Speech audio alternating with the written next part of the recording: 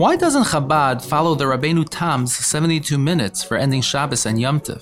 The putting on Rabbeinu Tam tefillin and the holding 72 minutes for Yom Tov Shabbos is two separate things. Putting on Rabbeinu Tam tefillin we do because it's brought in Shulchan Aruch that one is supposed to put on Rabbeinu Tam tefillin, and according to Kabbalah especially, Rabbeinu Tam tefillin is something which is connected to the time of Mashiach.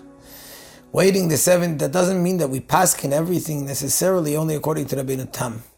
Waiting the 72 minutes is a very interesting thing because the Beis Yosef actually writes that one should wait those 72 minutes, like Rabbeinu Tam.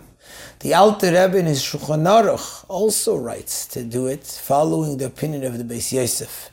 However, in the Siddur, and since as Chabad Chassidim we follow the Psakim, the rulings of the Alter Rebbe, specifically in the Siddur, which is what he wrote second, and what he wrote specifically for Chassidim, over there, the Alter Rebbe writes that the idea of Rabbeinu Tam's Shkia, especially in our countries, is Neged Achush. It's something which you see clearly that it's dark already. And therefore, the Alter Rebbe says that even L'chumra, even for the stringency of when Shabbos goes out, we don't have to keep it. It's not something which we follow.